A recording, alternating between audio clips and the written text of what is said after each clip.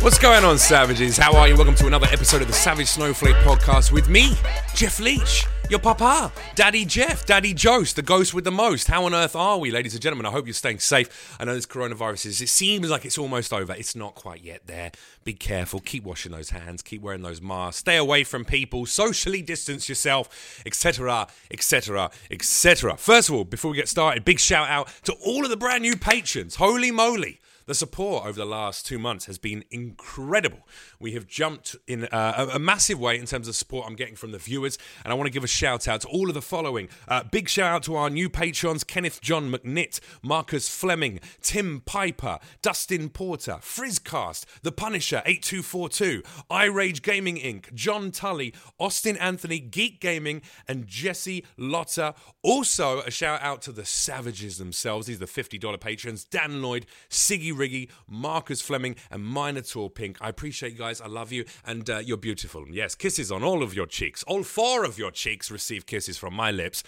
Big shout out as well to cbdeeper.com, our wonderful sponsor. If you are feeling a little anxious right now, maybe finding it hard to relax, maybe you're not sleeping well, perhaps you're feeling some aches and pains, or maybe you have an ailment like Parkinson's, it has been proven that CBD products will help you reduce that stress, calm your body down, give you that body high without the head high of marijuana or THC products. CB Deeper, all of their products are made in Southern Oregon, homegrown out there in the sunshine. They're beautiful hemp products, 100% natural hemp, no pesticides.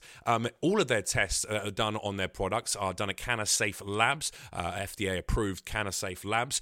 They prove that there's no vitamin E in any of these products, there's no heavy metals, and there are no pesticides. So you know you're getting a clean, beautiful product. On top of that, as if that wasn't good enough, currently for half grams they're only charging $15, and for full grams $25. And what's more, if you use code SAVAGE, that's SAVAGE, at checkout, you'll receive an extra 10% off every single one of your orders. So go and support them. That supports us. We get some love. Everyone sits together, smokes a little CBD, holds each other's hands, tickles each other's balls. Whatever you fancy, get it done. cbdeeper.com. Use code SAVAGE for 10% off. Lovely jubbly. Right, ladies and gentlemen, over to my wonderful guest, the face of an angel, the body of a devil, and the voice of a born-again God. It's there Mr. Cody Ballou, ladies and gentlemen. That's right. Singer, songwriter, star of The Voice, and also new friend. Also, landscaper, apparently, according to the beautiful things that you're doing in your garden right now. You can encompass all that by just saying hustler. Because Hustler? if it needs to be done and I have to pay for it out of pocket, I'm just going to do it myself. You're a homemaker, though. Home owner, geez Louise, even more impressive with that youthful I'll face just of yours. take it all. Your last name isn't Savage? It's Leach. No, it's Leach. There you go. So you don't know my name either. It's fine. It's fine. My momentary Well, here's the thing. Cock up is because my boo thing is Savage, and so I thought, wow, if this is a full circle moment, and Amanda and I are both stooping savages. Well, my sister and I are both madly in love with Browns. Amanda's surname is Brown, and my brother-in-law's name is Brown as well. So my sister's name is Brown too. So Browns, all over 3/4 Browns now. And you're talking to a blue.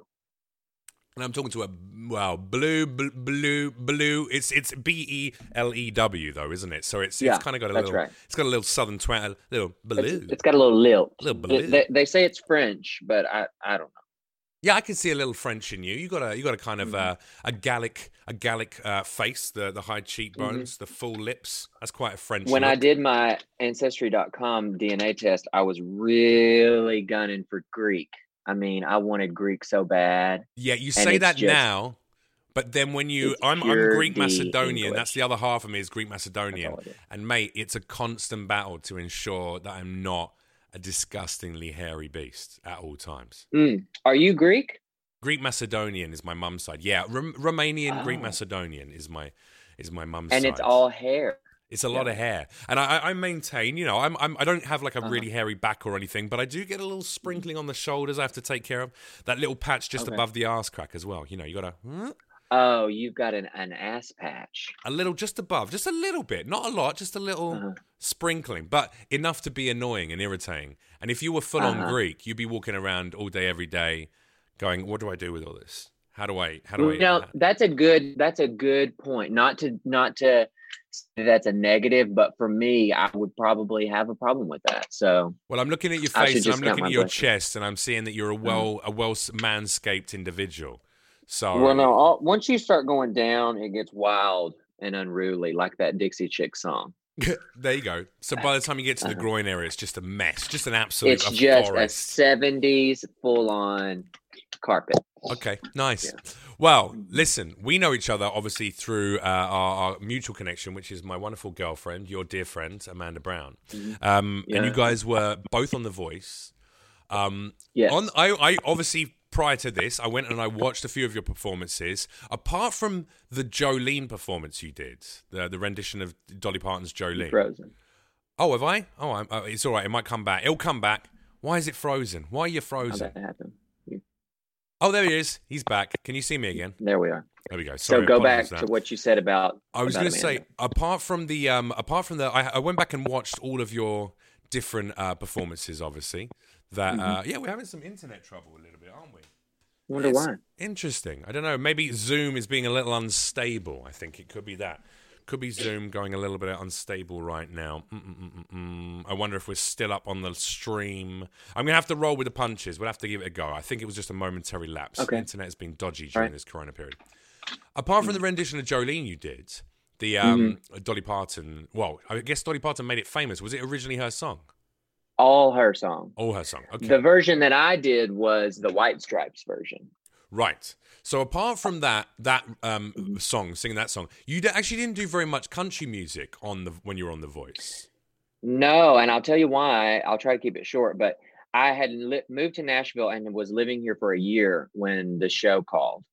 Or not a year. It was like 6 months.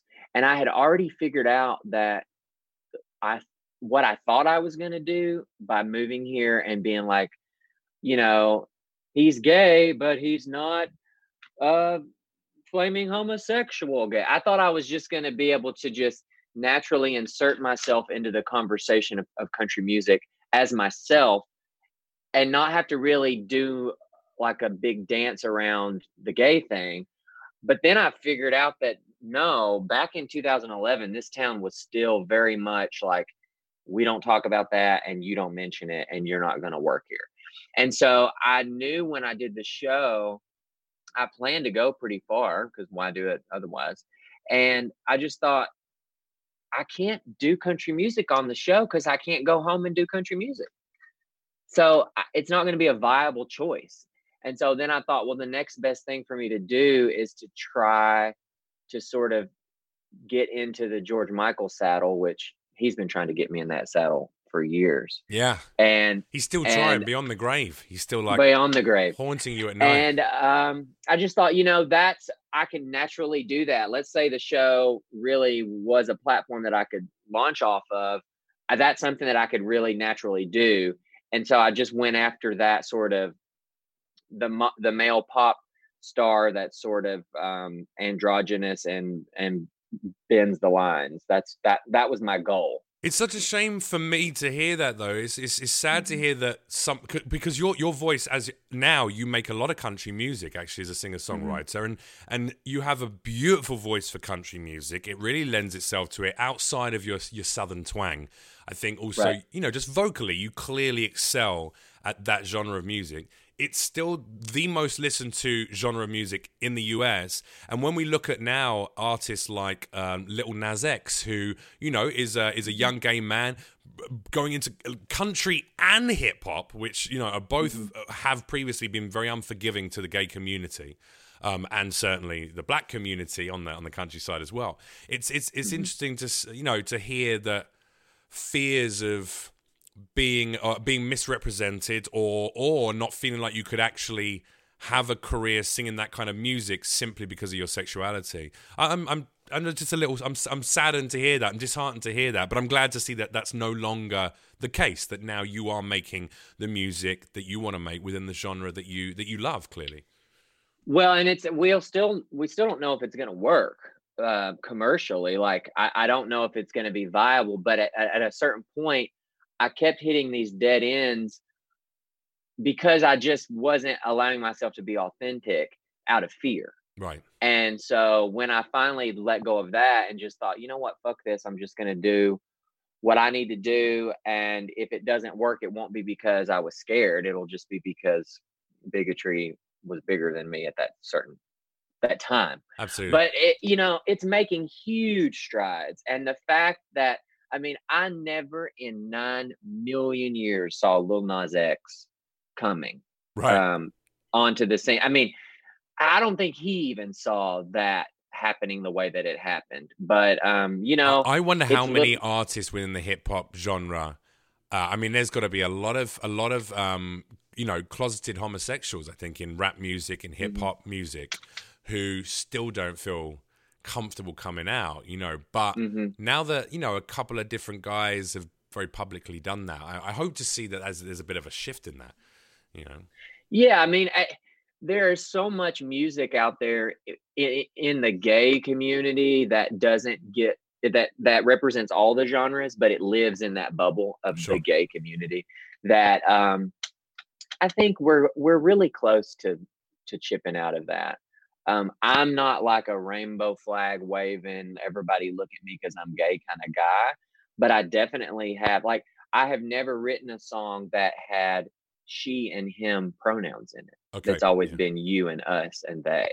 Yeah. Because I felt like, well, if I'm going to write it from my point of view, I can't lie and put a girl in it because I've never been with a girl. I'm what you call a platinum gay. There you go. Yeah. For a 5-star sealed, signed, seal of approval, wax stamped, untouched by femininity. I guess I'm not platinum. Original gay. I'm a gold star because I was delivered through the vagin. I see. You have to be. So you have to be a C-section to be a platinum. To be platinum. That's right. That means you've never seen or touched a vagina. That's right. But I tell you, on the way out, I'm sure I was balled up like a fit. I didn't want to touch any part of that. I like the idea that just as a little baby fetus, as you came out of the vagina, you were just screaming the whole way. No! Yeah, it was a very traumatic experience. It wasn't joy-filled for me. I think there's, I don't know. Look, we know that the last how long ago was your voice appearance? Actually, it was a few years ago, right? 6, 7 It was years like ago? 1992 when Amanda and I did it. Easy. It was about I 7 think it years was ago. 2012. Yeah. 2012. Okay. So it's been a few years, and I know a lot has changed globally anyway in terms of just in the last decades. So we've become infinitely more progressive, infinitely more open to different sexualities, different genders. It's been a period of change. So I think it's going to be interesting to see what happens when you release the new music as, being comfortable in yourself, making the music that you want to make. But I also think that there's nothing wrong with not including, male pronouns in the song lyrics that you're writing, because you're not just writing for the gay audience. You're writing for an audience of people who want to identify and empathize with heartbreak, or want to relate to you in terms of being in love, madly in love with someone, or fears. It's the best music is universal. Exactly. And so for me, I just always have done it that way. But mostly because I wanted the listener, it's a very intimate experience listening to music, because you're typically doing it alone, and now more than ever, you're doing it in your own head because you're plugged in up here, not in the room. And so for me to write a song that is about you, me, us, then it closes in that gap of focus to be just the experience of the listener, whether it's a she or a him or a horse, which, hey, do what you got to do. Are you happy for the opportunity that you had going on to The Voice, or do you look back on that experience and with any frustrations at all? Because I think they're quite regimented in terms of what they allow the talent to actually do, and how they, the song choices, the performance elements. I think, well, what you have to understand when you do that type of format television is that you're a character and you have an arc, and some of those arcs are short and some of those are long. And they try to build those as a production, to engage the audience. And I understood all that going into it. But for some reason, Amanda and I were on the same page. We didn't plan this, but we both went into it refusing to have like a sob story, which they really want everyone to have. Oh, and I know that firsthand. I did a Britain's Got Talent. They asked me to come on and do stand-up after my TV hosting days. And they wanted me to do the same thing, to tell a story of how, TV presenting didn't work out for me and this is my last chance to entertain and blah, blah. I was like, that's not the case. I left TV presenting work behind because it didn't stimulate me like live performance did. So I walked away from my jobs, and and they were like, yeah, but if you could, and I'm like, listen, I know what you're trying to do, but it's not truthful. Right. And for me, it was going to pull focus, because then I said I didn't want them to play the gay card and I didn't want to have a sob story. I just wanted to entertain and put on a good show.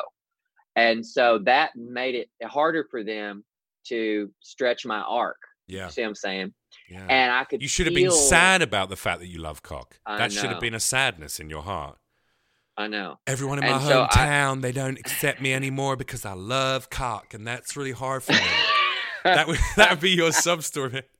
I found it really hard coming out. I found it hard coming out to my parents because they are Baptists and they're very serious religious people. Yeah, all that's true. Have you been reading in my diary? I've been reading your journal. Yeah, I've read your Grindr blog. It's beautiful. I wish I could pull that old Grindr blog up. That was a good blog. But instead of all that, I chose the way I chose to do it. And it made it to where there was a little bit of a conflict between myself and production towards the end, because they wanted me to go like 3 weeks before I went home. And so they kept trying to give me songs that were clearly Fall on Your Sword songs. Sure. And I just refused to do it that way. And so did you actually have choices in the songs that you were singing then? You were given some level of choice. I chose one song. I chose Crazy in Love by Beyonce. Okay. Because that was the real week that the curtain was pulled back and they were like, listen, CeeLo, your coach, he really just wants you to do this song by One Republic, Too Late to Apologize. And I said, listen, if you want me to go home, send me home. But I'm not going to do it by some sort of default, like sacrificial thing because you give me a song that's forgettable and boring. I'm going to go out my way. And so they were like, well, what would you do? And I said that one. And so that week I had full control of my experience, and I stayed another week because they couldn't deny that I had done something so, crazy that the audience at home liked it. I wonder how different the results would be on those kind of programs if that were the case, if the talents were given that creative control. Because I understand, like, from a production point of view, they go, all right, well, we need dancers and we need, this, and we need the stage performance, and we want that, all of the lights and the glamour and the glitz. So I get that. But when someone is singing, like one of Amanda's performances I watched, for instance, she's singing this beautiful song and it's very engaging. It would have been so much more beautiful if it was just her in a spot, with some kind of, maybe some slower performance. Instead, they had all these like hip hop dancers doing backflips and shit for a rock song. It was just like, what the fuck is this? And all of those choices were made by producers, not by her, clearly. And I'm sure, And I also think there's an element where there's probably a lot of people on those shows who are already being developed by either the judges, labels, or the networks. And they go, well, look, Cody's great. He's a talent. But, Sarah, whatever, has to win it because, she's already signed to Sony and they're backing this with money and whatever the fuck it happens to be. Whenever we realized that the two people that we felt like were getting the most of the like love and attention had been signed to the record label behind the show and were shelved artists that they were plugging back into the mix. We all knew then that we just had to hang on as long as we could because we were just supporting actors at that point. But also that still had served a purpose, right? It built a fan base. It built for sure.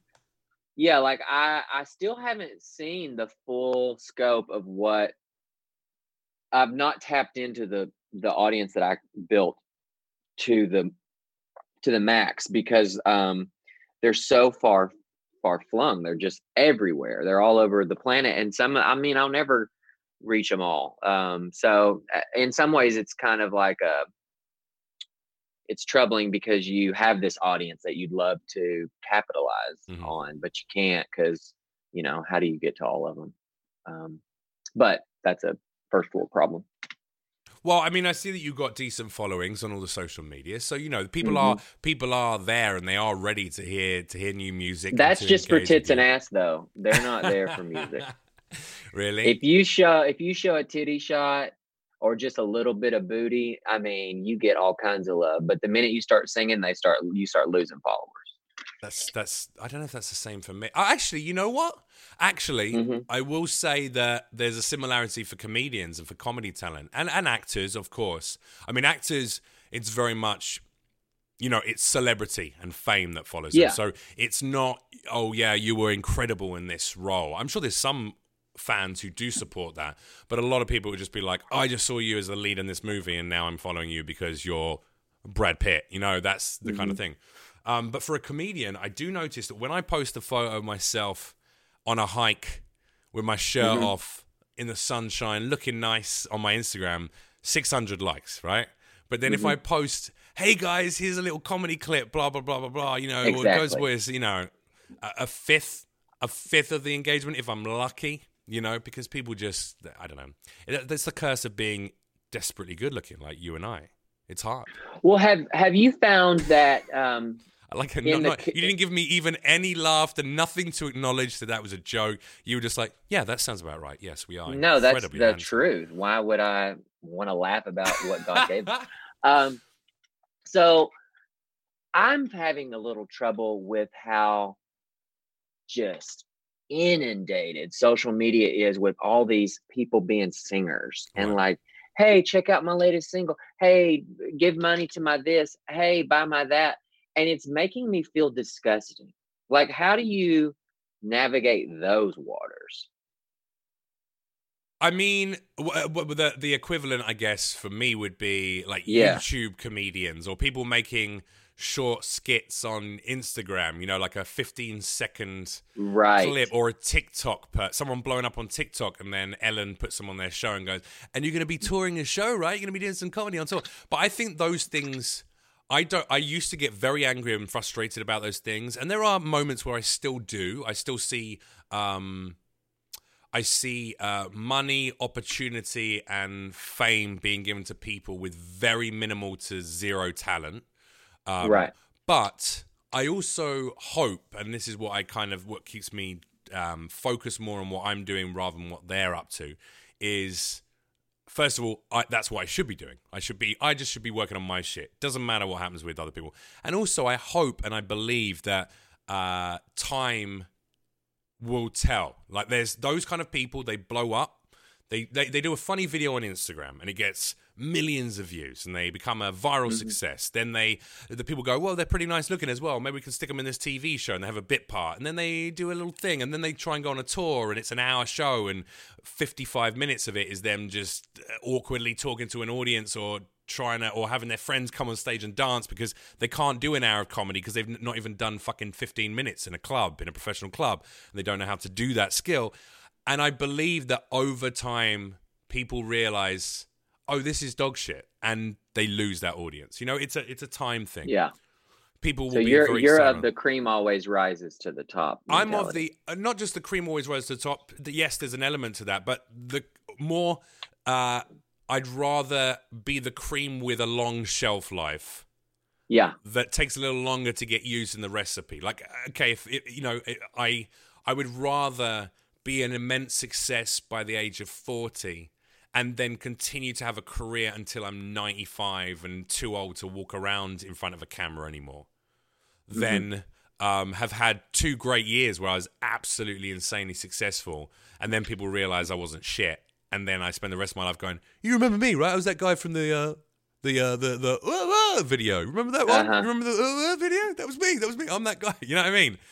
Getting booked for personal appearances at like 50-year-olds' birthday parties, going, "Hey, I booked the guy." Like, oh wow, that's kind of. If you do that one more time, you're gonna be the guy. That's what you're gonna be. You're right. That could be my claim to fame. Fuck yeah, I'll take the followers. We'll do that. But Yeah. it's true, right? There's like, I think real as you like, as you said, as you traverse the waves of success, the ups and downs, the peaks, the troughs, the setbacks, the momentary feelings of I'm making it, it's happening, and then oh shit, now I'm 2 steps back. How do I get back there? As you do all of that, if you can sit back honestly every year and reflect on the last year of work and say, I did some good things, I continue to develop my talent, and I still have a career, and I'm on, for instance, I'm on year 12 of TV, comedy, film work. Like, that's still happening for me 12 years in. Now, I'm not a household name yet. And I realized that 95%. After today, though. After today, I'm the guy. And like, you know, there's gonna be 2 movies. The first one will be great. The second one's gonna be awful. Dr. Pepper commercial. Exactly. That's pretty good. A sweet, cool million in the bank. I'll take it. But you know what I mean? I think what we have to do is as we move into our 30s and then eventually into our 40s is go, I have had a longevity of success and of career opportunity. Like, I'm not a multi-millionaire household name yet. I believe that's still to come for me, but I'm doing good things, I'm creating good things, and I'm now even more focused on using that platform to do better shit with my life. Like, you know, inspire people, cheer people up, help them through depression is a big thing for me. Sharing my depression has helped other people with depression. So you reassess what it means to be a success story. You know, for a young person, it's very much about clout and money. How many people know you? How many people follow you on social media? And how much money do you make? If you've got $1 million in the bank and you got 250,000 followers on Instagram, and you're dating Amanda Brown, then you're a success story, right? So I've got one of the 3.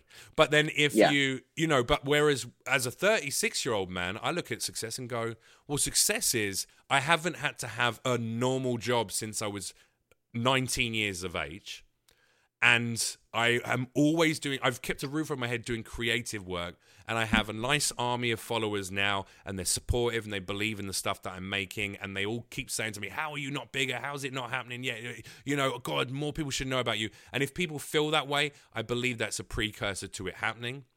And I can look at the last That's a good way to look at that, because so often you hear those people come up to you so many times saying, man, why aren't you huge? Why you're better than everyone, or whatever they say, and you just get sort of immune to hearing it. But that's a better way to look at it.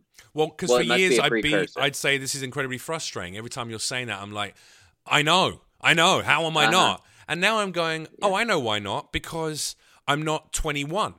And if I were 21, and I had all this talent, I could be an immense success overnight. And also because I'm not signed to that agent, and that agent is working on those shows that would put me in that category. And because I refuse to play the game of pretending like everything is always perfect on my social media. Instead, I'm a little bit more on it, and blah, blah, blah. So I know the reasons why. And then I go, however, I do think it's just waiting for that time when it's your time to be that level successful. And then to have the training over the years that you weren't, and you were working towards that goal, to be able to then maintain success and maintain that creative success, you know, as you for sure. Yeah. If I'd blown up, look, I blew up on TV in the UK when I was a younger man, 10 years ago, 12 years ago. And for a period of 2 years, I was famous in England, and people knew who I was and stopped me on the street and things like that. And I fucking hated it. I wasn't prepared for that. I was still taking drugs and drinking too much and being a bit of a fucking... For everyone who loved me, there was one person who hated me, And that wasn't... I'm glad that kind of rounded off after a couple of years, partly my own choice and partly probably because I was a bit of a douchebag, Yeah, I tell people that the voice and the just... thrust into being stopped everywhere I went, was a really good boot camp for knowing how to see celebrity for what it is later and accepting it, but not letting it consume me. There you go. and having my own existence outside of that, going to work and plugging into it, but then plugging out, like unplugging from it. And when I go home, and that's I hope that all of these years of navigating, like the climb into it, and then like this, like the dragging myself out of it, which was, it's a hairy beast of a thing that you watch people on television now, like these reality shows, and people just are so unprepared, and I feel like don't do it correctly. You know, they just lose themselves in it. Look at that Love Island. You know, like the host of Love Island, Caroline Flack, who I used to work with years ago. You know, we actually knew each other. We weren't close friends, but she's committed suicide because of the pressures of tabloids. She had a breakup with her partner, and there was case of domestic violence, of her throwing something at his head, like a vase at his head, and the papers tore her apart for months and months and months in the UK, and she committed suicide. She couldn't take it anymore. And there's 3 separate contestants from that show who have committed suicide once the show is finished airing. Yeah.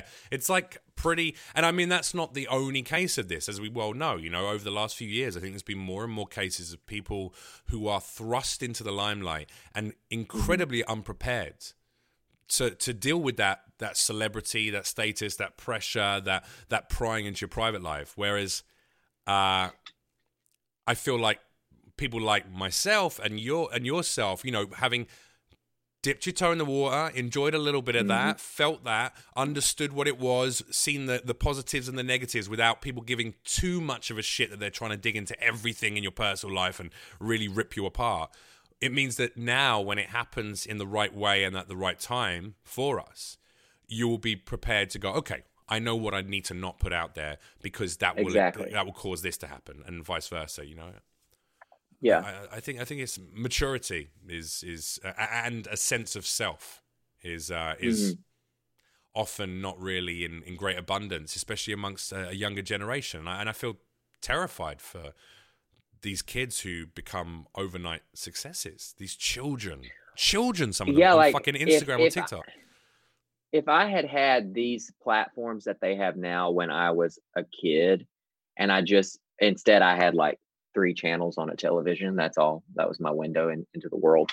I would, who knows? I would be such a little fuck. I can't imagine how I would have come out of that better off, you know. Because they're so over sexualized to be so young, you know, Instagram and all of that. You see all these little kids trying to get like 6-packs and things to gain followers. And it's just like, that's not the way you get a daddy. You have to go to the bars for that. Cum gutters won't cut it. You gotta get out there and be seen. You gotta have some chat as well.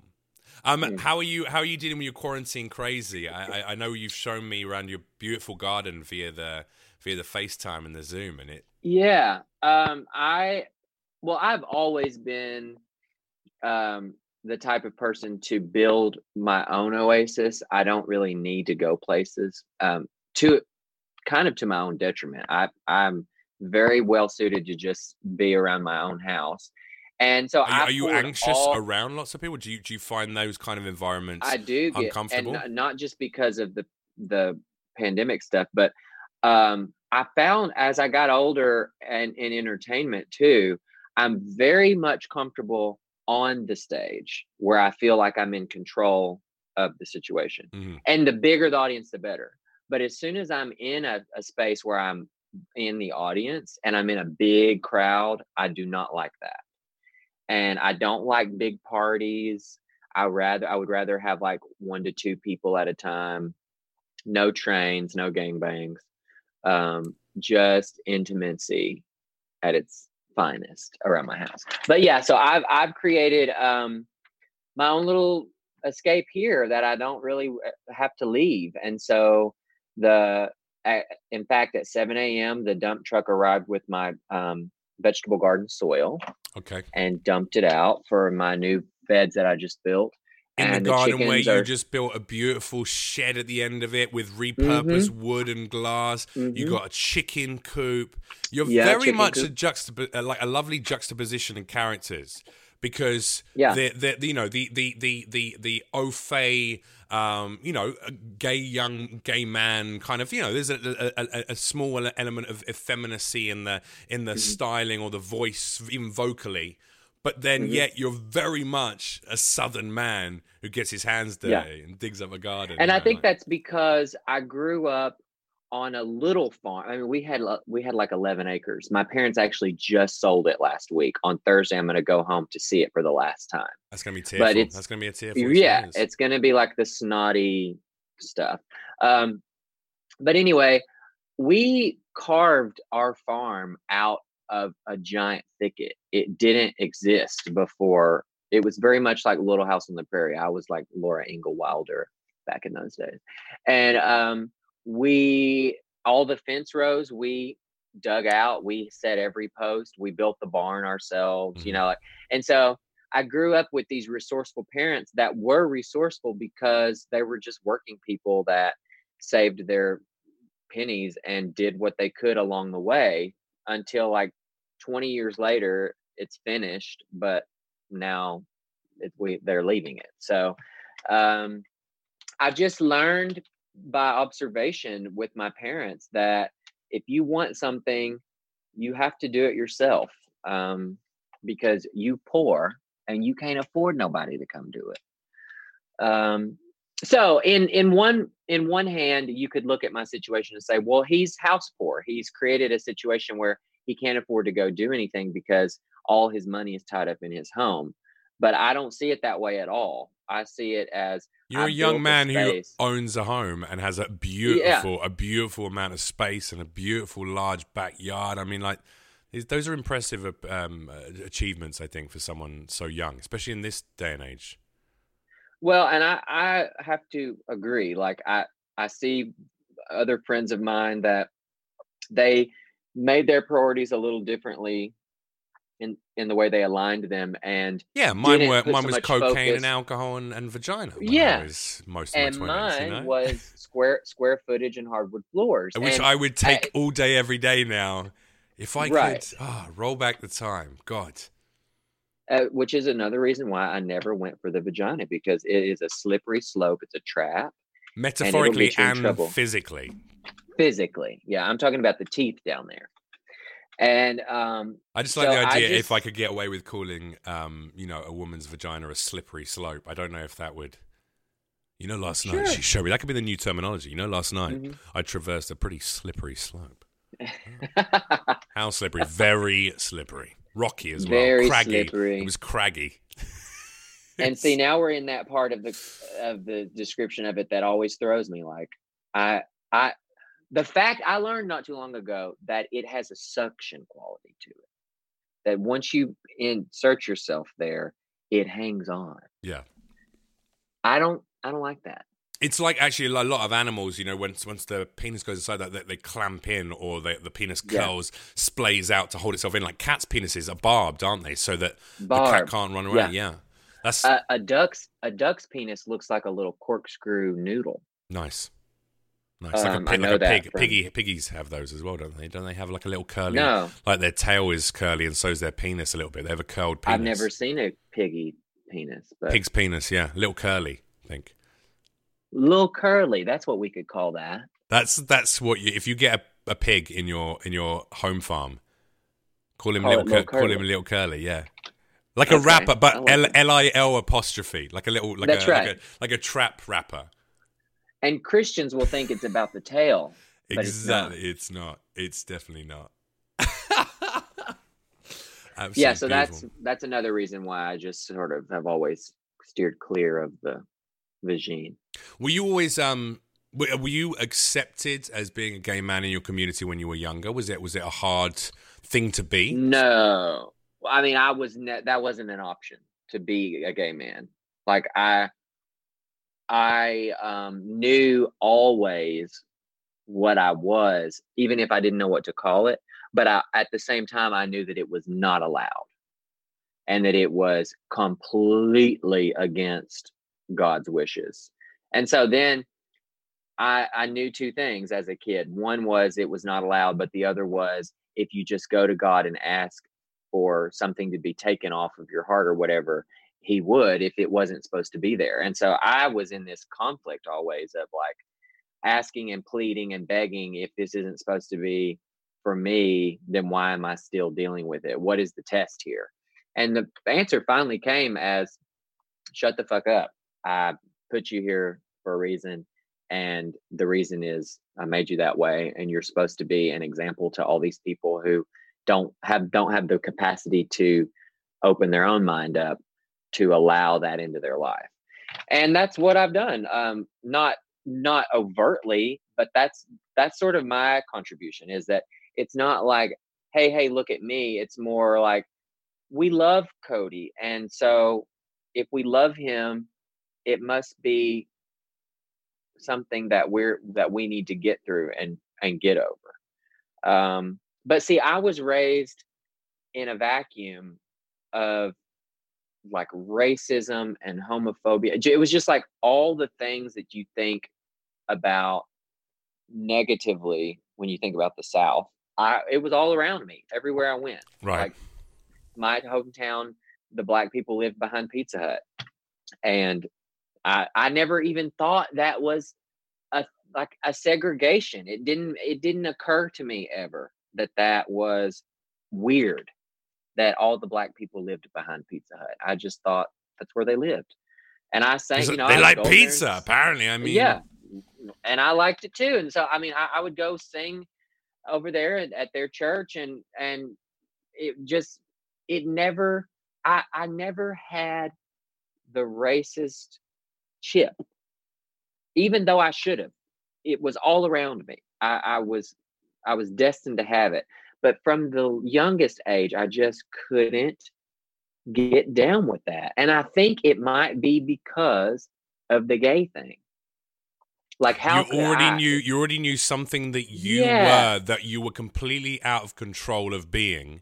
Right. That you knew wasn't wrong in your heart of hearts was so demonized that you were like, well, if these people have this color skin and they're being demonized in the same way and they have no control over the color of their skin, maybe they feel like I feel. Maybe there's nothing wrong with that. And actually, this is the outside world's issue rather than our issue.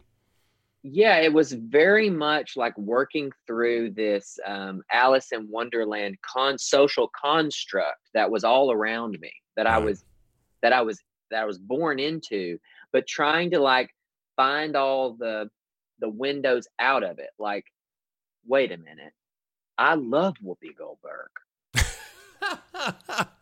I love everything Whoopi Goldberg does. So that must mean she's a wonderful woman. But that's how, like, as a little kid, that's how I crawled out of that. Was just to hang on to the things I knew. And I knew Whoopi Goldberg was good. And so there you go. We could talk about that for 4 days. I think it's like, it's education, you know, and by education, I don't mean, book smart, going into school, being educated in that way. I think it's like my parents were, even though they're both white, you know, they're not, my mum's Macedonian, but she's still got white skin, you know. We were brought up to love travel and culture and thinking about different people and meeting different people. And my area was incredibly multicultural, so I grew up with a lot of black kids and Bangladeshi kids and Indian kids.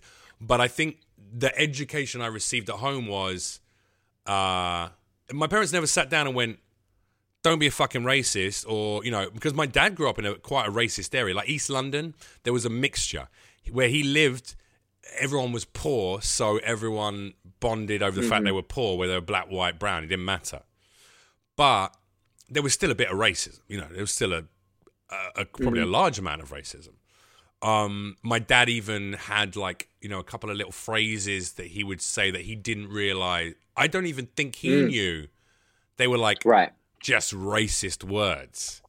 But now, if you said those words, people would be like, holy fucking shit, you must be like, you know, you got to be a pretty racist guy. And my dad's not. And it's weird to think back to hearing those words and sort of knowing in my heart, all right, well, that doesn't sound like, I don't hear my buddies call themselves that, so I'm sure that's not a word. And I'm not saying like the N-word. My dad never used the N-word or anything like that, you know, but terminology that would be like, considered soft racial terminology. Mm-hmm. I don't know. It's but they still educated me to go meet different people, and it doesn't really matter what anyone looks like or what they're like or whether they're gay or they're straight or they're black or they're white. Like, if they're a piece of shit, they're a piece of shit. If they're a nice person, they're a nice person. That was my education. Mm-hmm. And then as soon as you start exploring a bit further out and you travel and you do different things, you know, you start to see that firsthand and go, oh, now I'm the strange looking foreigner in someone else's land, and these people being nice to me, and some people were looking at me like calling me a fucking, you know, a honky or a white piece of shit or whatever. You know, I can see that, or a British whatever. I'm experiencing the racism and xenophobia, and I think a lot of people in America, white people in America, a lot of white people in America are never afforded the opportunity to even meet people of a different race, let alone engage with them, get to know them, learn and empathize about the similar struggles they might have with these people. And that's what I think a lot of the institutionalized racism in this country comes from, is that concept of a lack of desire to mingle and learn, you know? Right. Well, and I grew, you know, where I'm from, poor didn't have anything to do. Like, you weren't going to band together just because you were poor. Really? Okay. There was still, and I've always had this conflict as an adult of, I truly love the South down to the humidity of it. I like the South. I love the pace of the South. I like the way we talk. I like the way we eat, mostly, even though I'm a vegetarian now. But I still love the community that happens. But then, like, behind the fence of all that beauty, there is this ugly, terrible thing that's still around. And for a long time, I thought, well, I'm just going to be the one that, you know, only Changes talks about the good parts about the South. And eventually that'll go away.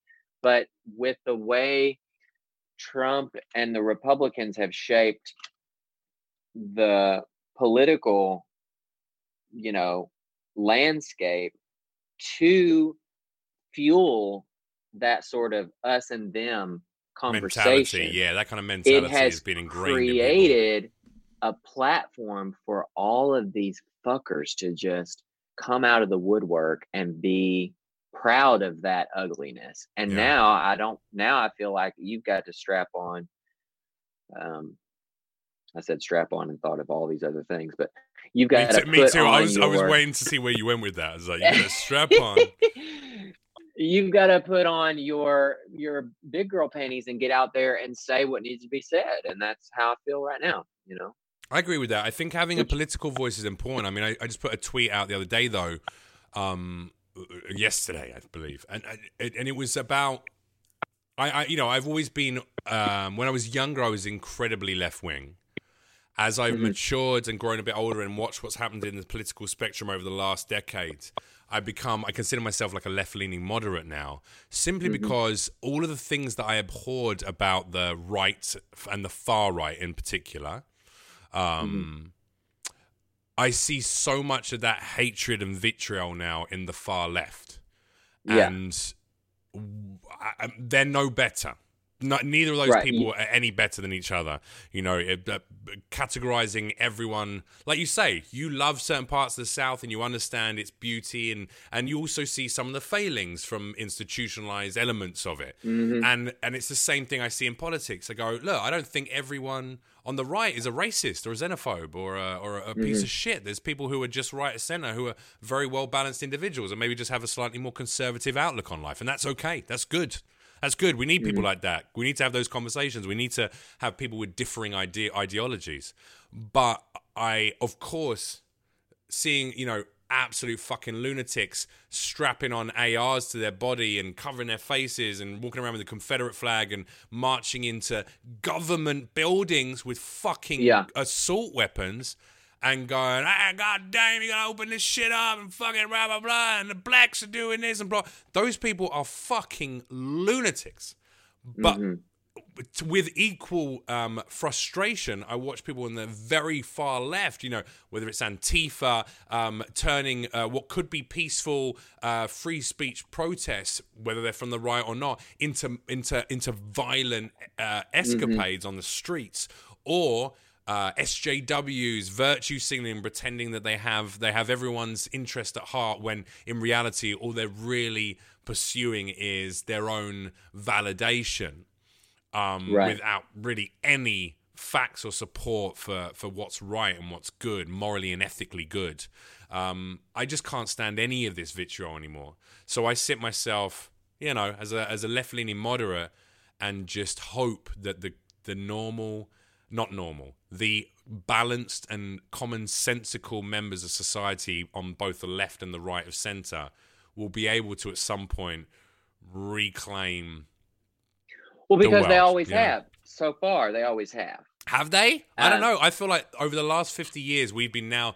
I meant before that. It's now. It now seems to just be flip-flopping from far left to far right to far left to far right, and those moderates or those left-leaning or right-leaning moderates need to really come together, and that's it's never going to happen with a bipartisan, Right. Well, that's what I found situation. so fascinating about the show that's on FX, Miss America. I think y'all been watching a little bit of that. But they're starting to introduce in the 70s, when the whole whisperings of Reagan coming in, and how they were going to ignite the evangelical, what's the word? The evangelical mission statement. They were going to try to weave that into their political leanings, because at that time you had Republicans who worked with Democrats who were like, no, we're not, that's crazy, we're not going to talk to those people. And then it was like this grassroots whispering thing that just sort of crept in and became what it is now. And to know where we are now, and then to look back and see where it started,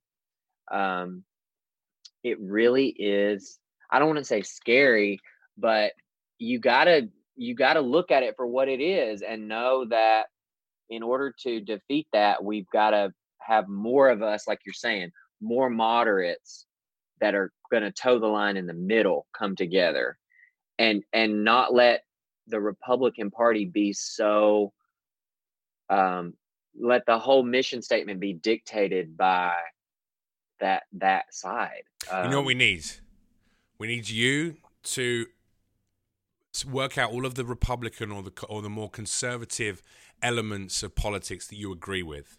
We need you to run for 2024 as the first openly gay Republican candidate. Win. What Republican things would I agree with right now? I don't know. I look, for instance, I'm an immigrant myself in this country, and yet I do think border control is an important thing for countries. I think safe and legal immigration is an important thing for a country. Safe and legal immigration, I definitely agree with. Yeah. So now I don't believe in throwing kids in cages or kicking people out of a country they've lived in for 30 years as a decent member of society. I mean, if there's people here legally working and doing, investing in this country, they should be allowed to be here and maintain their lives here. If they have children who are born here, they should be able to be here. But yeah, also, tightening up border control. That's something that I agree with.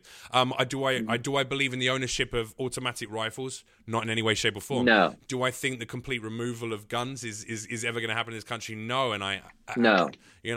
So even on the gun control needs to be stricter rules, but is gun ownership still legal? Should that still be legal? Yes, I believe that. And it's finding that balance, It's finding that balance. I used to be, everyone needs to give the guns up and let everyone come into the country and blah, blah, blah. And now I'm going, no. There needs to be some rules. New Zealand is a country that seems to be doing some wonderful things. I mean, they have a female prime minister. Is that a coincidence? I doubt it. I don't think so. I think there's a woman there who understands the importance of protecting a country, so immigration is very tight into New Zealand. You can only get into that country, like my sister and my brother-in-law did. You can only, not brother-in-law, my brother-in-law. My sister and my brother-in-law only go into that country because they had to spend a couple of years getting together the paperwork to prove that they're decent members of society who are carrying out jobs that New Zealand requires that workforce. You know, my sister's a teacher and they needed an influx of teachers there, etc., etc. And they worked to get into a country, to give to that country what that country needed. And as a return, they are now afforded healthcare and the benefits and the support of the country. You know, the Prime Minister just outlawed semi-automatic weapons and automatic weapons in the country, countrywide. However... You know, single-fire pistols are allowed. You know, so it seems there's some good balance there, which is probably why they were hit with COVID incredibly lightly and had about 5 deaths. And then it's done now. It's done. You know? I told my parents, it's odd that you mentioned that, because I told my parents before COVID, when Trump was just too much, that if he won again, that would mean that there were more of them than there are of us, and that I would have to leave the country. And that I would be going to New Zealand. So I need you to have your sister send me the playbook.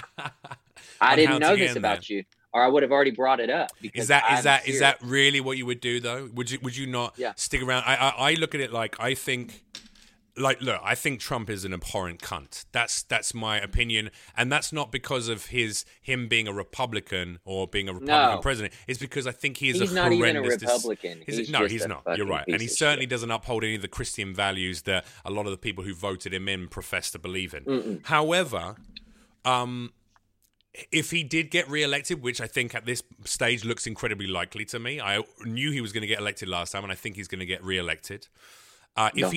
No, I'm being honest. Here's the deal, Cody. You got to face reality, but here's what I think. If he does get reelected, he will have 4 more years that we would get through in the same way that we got through the last 4, and it's the responsibility of balanced, decent people who see the fucking bullshit of poor policies, of unpresidential candidates, of fake news on both sides of the camp. You know, it's the job. If you want to be a part of a society, it's your job to support that society. And I think personally, I would stay here because I want to help make the change to make things better. And I would. If everyone who goes, oh, well, fucking Trump's awful and I'm a liberal and I'm going to fucking leave the country, I mean, then you're giving up on a country because they've elected scumbag to be a boss. Unionize rather than leave because the boss is a piece of shit. Do you know what I'm saying? I totally get that. But so they've been packing the courts with lifetime appointments. Him and McConnell that's been their one mission behind the scenes. And if they keep control of the Senate and they keep control of the presidency, then that means I feel like a generation of progress is lost. Mm-hmm. And what they will have done in that time will start to chip away at someone like me, my freedoms and rights. I think they'll start reversing those. Oh, absolutely. And I think we'll be getting closer to Handmaid's Tale than I want to get. Do you think society is that far gone that, for instance, if he had another 4 years, they could undo gay marriage rights? I do think so. Do you think that's something they go after? Yeah. Well, that's what. Because I think it's about money rather than progress. It's about money. For that particular, for this particular president and a lot of people in his cabinet, it's never been about changing policy. It's been about making it infinitely easier for him to continue making money on the side completely illegally, which he shouldn't be doing, but also to ensure that when he's out of presidency, he's going to make bank. That's, I think, what it's all about. No, that's for sure the motive, but that's not McConnell's motive. And the pink pound is strong, as you well know. And the people that allow him to stay in office in the Republican Party are doing it so they can push that conservative agenda. That's their whole plan. Right. And so I just feel like it would be too late to try to leave when it's too late to try to leave. Does that make sense? No, not to me, because I think if you wanted to go, no one would stop you. This country is not a country, it's a business. The people who live here are citizens. And I've always said this, I love America and I love a lot of American people. I think there's some wonderful people in this country and some really interesting people. But they're not supported by a country. They are employees of a business, a giant business, you know? That's why everyone's living hand to mouth and paycheck to paycheck and have credit card bills through the fucking arse. I mean, that's right. What it's created. But I think there's ways to change that as time goes on. And I certainly don't Why did your sister and her husband go to New Zealand? A couple of reasons. One, I think she wanted to get away from my parents. My parents were finalizing their divorce at that point and were very much using her as a go-between. And she was taking on a huge amount of the misery that they weren't able to themselves. So she wanted to get the fuck out. Secondly, you know, she was living they were living in a reasonably okay but one-bedroom apartment in the suburbs of London for a certain amount of money, and for the same amount of money they could own a 3-bedroom house with a mountain behind it and a huge back garden in a beautiful sunshiny place, you know. So why are we here when we could be there, kind of thing, you know? And they made that move. But yeah, I just see the for me as well, that I think one of the bigger issues with the US is we forget that the current US population, I'm not talking about the native people who were here prior to my forefathers coming over and fucking things up. The current state of America is an incredibly young country. It hasn't worked out yet. It's like an impetuous teenager, you know? That's why there's so much of a hoorah of like, yeah, America #1. It's like, yeah, if it comes to child obesity or, you know, or teenage pregnancies or gun deaths per year, you're absolutely #1. But when it comes to everything else, you're down the list, motherfuckers. You're behind the times. Yeah, but you could be, because you are such a big force and such a big presence, you could be #1 in so many ways. And that's what I see here. I see opportunity for this country to grow into a beautiful country rather than existing as a capitalist, corporate, structured business, which is, I mean, these are facts. The 3 groups of people who came to the US to settle it were puritanical religious zealots who thought that the Pope was too fucking lenient. So they came to the new Americas to restart the word of God in the right way. And you still see that today. Slave owners who were no longer able to own slaves or operate in Europe because we had progressed enough by, you know, thousands of years into our history to be able to go, this is wrong and we should stop doing this. So they came to America to do that. And then the third were people who believed in capitalism, which by definition, in the original writing of that manifesto, states that the only way a capitalist society can work is if the governance of that country or that society is entirely, to the letter, only focused on the benefits of the citizens of that country. It cannot in any way, shape, or form be mixed into the business element of the capitalist structure. It has to be for the people, whilst the business is for the business and for the money. And that's how capitalism works. And unfortunately, what happened is a load of capitalists came to America and went, we'll be the government as well. So now, you know, what are you going to do? It started out with the train lines, it started out with the oil barons, and it started out with the slave owners. And then that has now spread and permeated over only a few hundred years. And that's the point. It's a few hundred years old. Whereas... Right. When you look at it that way, the youth of the place really shows. Yeah. Because... Well, we had to go through Grecians and Romans and Macedonian empires. We had to go through multiple 1,000-year-long empires to reach a state. But, I mean, look at England. England's barely any better than America now in a lot of its political choices and capitalist structures, you know. So it's you know, it's I believe that it upsets me in a similar way that it upsets you, but my reaction to that is people who see that and want people in this country to be treated properly, every American to be treated properly, have to stay here, because without those voices, you'll only have the fucking lunatics on both the far right and the far left running around going, nah, tear them all down, burn them, they're all fucking assholes to each other. And that's what's bringing around civil unrest, you know?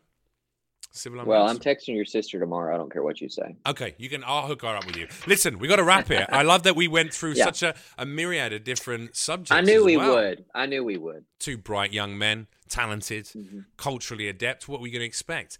What I want my viewers to know is exactly how they can find all your music. What's coming up for you? What are the plans over the next 6 months to a year? Do we have? Understandably, COVID has put a bit of a span in the works for everyone. But I know that you're working on new music right now. Correct? Yeah, I was just talking to a producer before I got on the phone with you. I'm about to, I think, put out a single about. It's totally out of nowhere. This whole shooting of Ahmaud